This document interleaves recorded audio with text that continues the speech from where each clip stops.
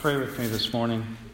Heavenly Father, we thank you for your word. We thank you for the privilege of being able to open your word. We pray that as we do that today, that when we are done with this encounter in your word, we would better reflect the image of Jesus in our own lives. We pray in his name. Amen. So how many of you are up for embarrassing yourselves this morning by telling a time when you used the wrong tool for the job? Anybody? The wrong tool for the... How many of you have used the wrong tool for the job? Yeah. How many of you have had really bad results from using the wrong tool for the job? Yep. That's not a surprise. I have in my hand a paper clip. It's a giant paper clip. I'm sure you can see it all the way in the back. Can you see this paper clip there? Yeah. Paper clips. They're really, really handy little devices. You can do lots of things with a paper clip. If you stretch this thing out like this to make a little pointy end, you can clean the dirt off of your glasses without any difficulty. I had a friend in the Air Force who decided to use the paper clip one time to clean his ears out. Have you ever used a paper clip to clean your ears out? Nobody's going to own up to that this morning, right? Steve, why am I not surprised, Steve? Yeah. And so he did that thing, and you'll never guess what happened. He perforated his eardrum. Wrong tool for the job. Surprise, surprise. There's a danger in not using the right thing for the right purpose. And that's precisely the point that Jesus is going to make for us in this morning's passage in the Gospel of Mark. And we're going to see Jesus on a little inspection trip of the temple in Jerusalem. Now, this temple in Jerusalem that's there when in Jesus' day and time, in his incarnate state, is a different temple, a different version of the temple than the one that Pastor Loris read it to us about in the day of Solomon. By the time of Jesus' incarnation, this temple has become this kind of grand construction project. It's actually King Herod, the bad one, is the one who kind of expanded the temple. But we're going to see Jesus on kind of an inspection trip and see his response to what he sees going on there, because he's going to describe it as inappropriate use of that sacred space. And when all is said and done, I think Jesus wants us to see that God's stuff should be used for God's purposes. So I'm going to invite you this morning to turn in your Bibles to the Gospel of Mark chapter 11. It's on page 1573 in the Pew Bible in front of you. I'm going to read several verses. I'm going to read just verse 11 quickly, and then I'm going to skip down to verse 15 and read through verse 19. The Gospel of Mark, chapter 11, verse 11. Jesus entered Jerusalem and went into the temple courts. He looked around at everything, but since it was already late, he went out to Bethany with the 12. And so then Jesus leaves, spends the night out in Bethany. Verse 15, he's coming back. On reaching Jerusalem, Jesus entered the temple courts and began driving out those who were buying and selling there. He overturned the tables of the money changers and the benches of those selling doves, and would not allow anyone to carry merchandise through the temple courts. And as he taught them, he said, "Is it not written, 'My house will be called a house of prayer for all nations,' but you have made it a den of robbers." I think it's important to note in verse 11, this first thing this morning, that Jesus he's looking in on what's going on. And certainly in this day and time, he's physically looking in on the temple. And Mark, by the way, is the only gospel writer that records this inspection trip of the temple on the day before what we call Palm Sunday. Remember last week, Donkey Derby Days, Palm Sunday. And Jesus is in this kind of business of looking in to see what's going on. Now, this is not in a vindictive way, but it's he's the divine Son of God looking in on this temple that had been dedicated, frankly, to him back in the day of King Solomon. When I lived in the Commonwealth of Massachusetts the first time, my dad one day, he had to have his car inspected, and so he gave me the keys to the car to go get inspected. I had recently gotten my driver's license, and I discovered that with the freedom and privilege of a driver's license often comes being sent on errands that your parents just did not want to do. So I was regularly dispatched to the store to get things that I can't even mention in public. And this day my dad decides I'm going to go get the car inspected. So I pull the car into the inspection bay, and the mechanic was there. And he goes through the things. He's checking out the lights and the horn and all the rest of the stuff that he has to do. And then this mechanic decides to have a little fun with the 16-year-old in the car. And he says, well, car looks fine, but we need to check you out. He said, can you do a hand signal for a left turn? And I'm thinking to myself, I'm not sure this is on the list, but okay, it's my dad's car. I guess I got to do it. So I did the hand signal for a left turn. And he said, all right, can you do the hand signal for a right turn? Yes, I can do that. And he said, can you do a hand signal for stopping the car? Yes, I can do that. This was all just for the inspector's kicks and fun on that particular day. And that's sometimes the kind of inspection that we think of. Someone just toying with us. But that is not what Jesus is doing in this passage. What he's doing is looking to see if God's stuff is being used for God's purposes. And when he inspects the temple on this particular morning, he finds in verse 15 that the temple courtyard has been turned into a marketplace.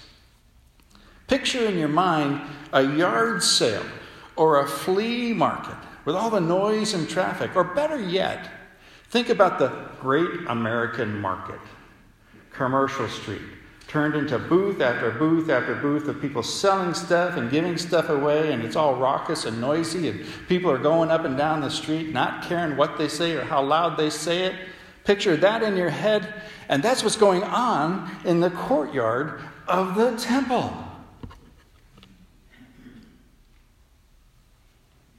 But that wasn't the only thing happening there. People in verse 16 were using the temple courtyard as a shortcut to get from one side of the temple to the other side, from one side of the city of Jerusalem to the other side. So they weren't there to worship or hang out or pray or make sacrifice. No, they were just toting stuff through the temple because why not take a shortcut? It's like somebody on 12th Avenue wanting to get to 13th Avenue and coming through those doors in the middle of worship, walking down this aisleway, up here, past out that door and out our back door on the north side. That's what's going on in the temple. So how does Jesus respond to this? In verses 15 and 16, we see Jesus' response. It's anger. Now, when we read about Jesus being angry, it's not your kind of anger or my kind of anger. Jesus is not ticked off because somebody cut him off in traffic. Jesus is not mad because somebody exercised a prerogative and cut in front of you in line. Jesus is not mad because the person in front of you at the 15 item or less aisle in the supermarket has 17 items in their basket. This is not just being perturbed and being peeved and this roiled minds that we get when somebody is interfering with our plans. 1894, the Baltimore Orioles went to the city of Boston to play the Boston Red Sox, a real baseball team.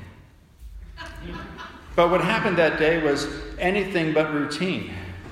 One of the Orioles players named John McGraw got into a fight with the Boston third baseman. Both teams emptied their benches at this big brawl. The brawl broke out into the stands. The fans are all fighting each other, which is odd to me because most of the fans there were probably Boston fans. Why are they fighting each other? Somehow, a fire gets started in the middle of this brawl. The entire stadium burns down. 107 houses around the stadium burn down because somebody got mad about a play on the baseball field. That's our kind of anger. And frankly, our kind of anger has the potential to burn things down. But that is not the kind of anger that Jesus expresses in this passage. His anger, his frankly righteous indignation, is his settled hostility toward those things that violate God's purposes. So what does he do? What does he do? Verses 15 and 16.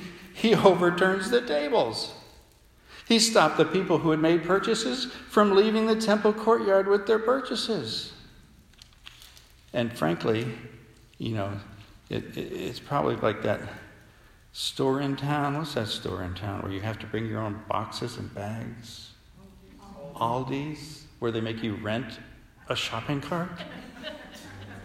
I know you get your quarterback, but it's just wrong. These people leaving the temple courtyard, they were carrying their own stuff around, and he stops them. Why is he so mad? Because God's place was not being used for God's purposes. I don't know if you've heard of the Darwin Awards. Every year they give out Darwin Awards to people who, by virtue of their own stupidity, have eliminated some stupidity from the gene pool. 2003, a guy named David Hubel, he's on Mammoth Mountain Ski Resort in California. And at a ski resort, have you been to a ski resort? Yeah. At a ski resort, all those poles that take the lift chairs up, all those poles have these big padded things wrapped around them designed to protect people in case they hit the pole. Well, this guy decided, David, bright guy, decides to take one of those pads up to the top of the slope and use it as a toboggan going down the hill. Guess what happened? He ran into the very pole he took that thing off of, and he killed himself.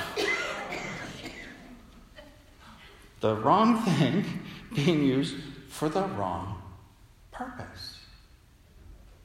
God had designed the temple for at least two things that are noted in this passage. In verse 17, it's a house of prayer. In verse 17, not only is it a house of prayer, but it's a house of prayer for Gentiles. It's outreach. A house of prayer for all nations.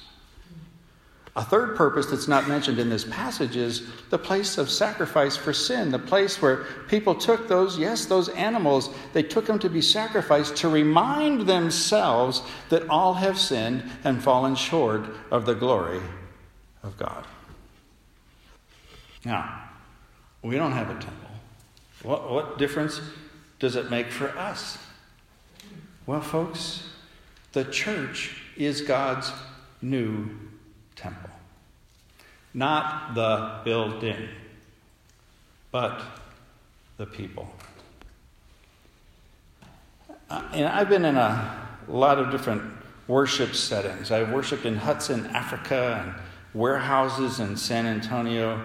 And sometimes this is a really hard transition for us to make, particularly when the worship facility is attractive and has a lot of historical investment in it. The building is not the church. You and I together, the gathered people of Christ, we are the church. 1 Corinthians chapter 3, verse 16. Don't you know that you yourselves are God's temple, and that God's Spirit dwells in your midst? If anyone destroys God's temple, God will destroy that person, for God's temple is sacred. You, together, are that temple. The building is not the church. The building is the gathering place for that church. So, a couple of things about this idea of God's people as the church is that believers together are the church. Called together for worship and evangelism and discipleship and fellowship. Matthew chapter 18, verse 24. For where 2 or 3 gather in my name, there am I with them. Pastor Laura and I went to a concert last night in Wichita. Michael W. Smith, 35 years of friends. That guy sang for 3 hours. Started at 7:30, ended at 10:30. We were toast. We stayed overnight in Wichita, got up really early this morning and drove back up here. A couple of points along the way, we looked at each other and said, can we just skip it? And so I'm really tired, so if I fall asleep, you'll understand why. But let me tell you what happened at that concert. These were people I did not know. But I don't know what the seating in the Orpheum Theater is, 700-800 people. It was packed. Sold out.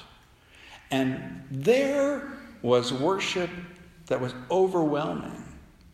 And that place, the Orpheum Theater, for those moments in time, became the church. Because it's not about the building.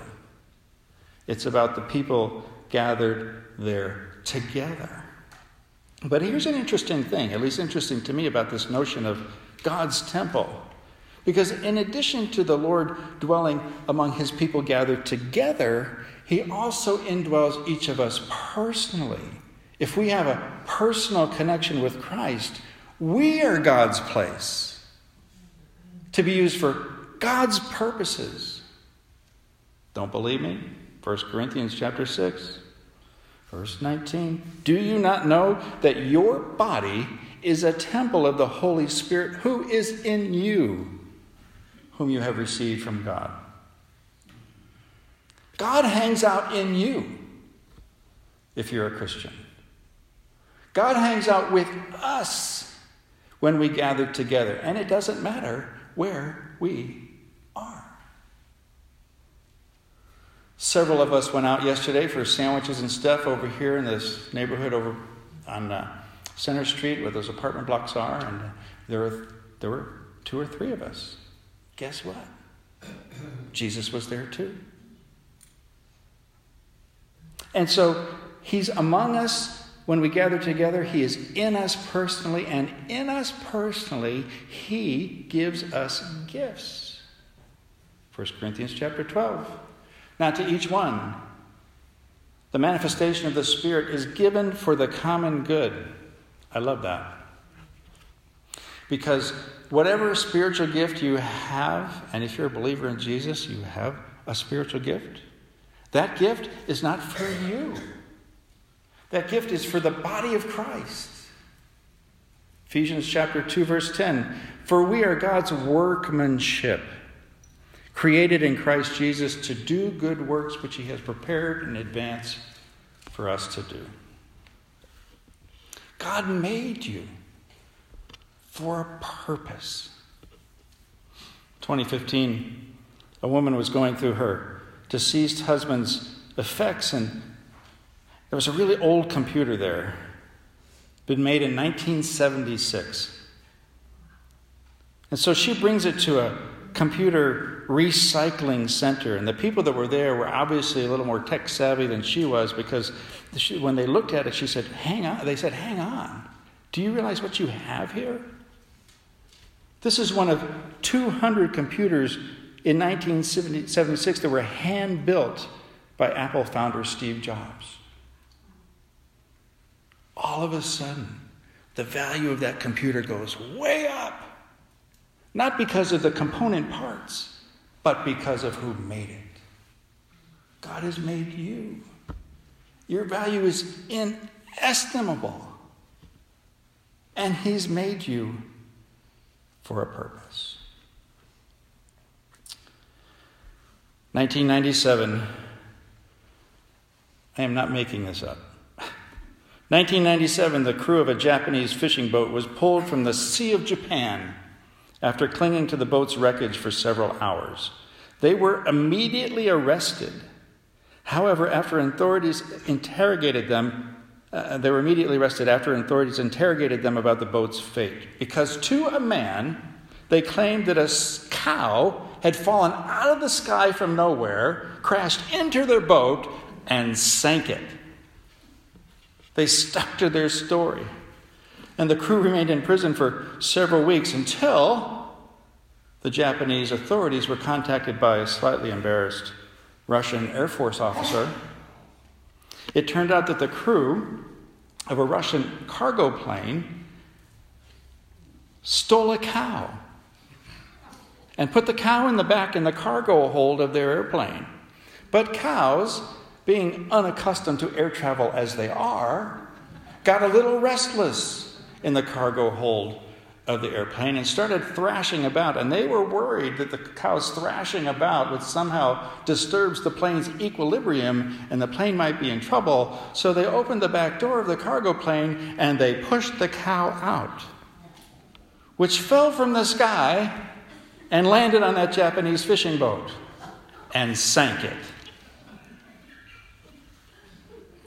Talk about using the wrong thing for the wrong reasons. Some of you will never get that picture out of your minds. Well, we know from this passage how the Lord feels about the improper use of his stuff. And the church, not the building, but the people, you and I together, we are God's place to be used for God's purposes, which he has prepared in advance for us to do.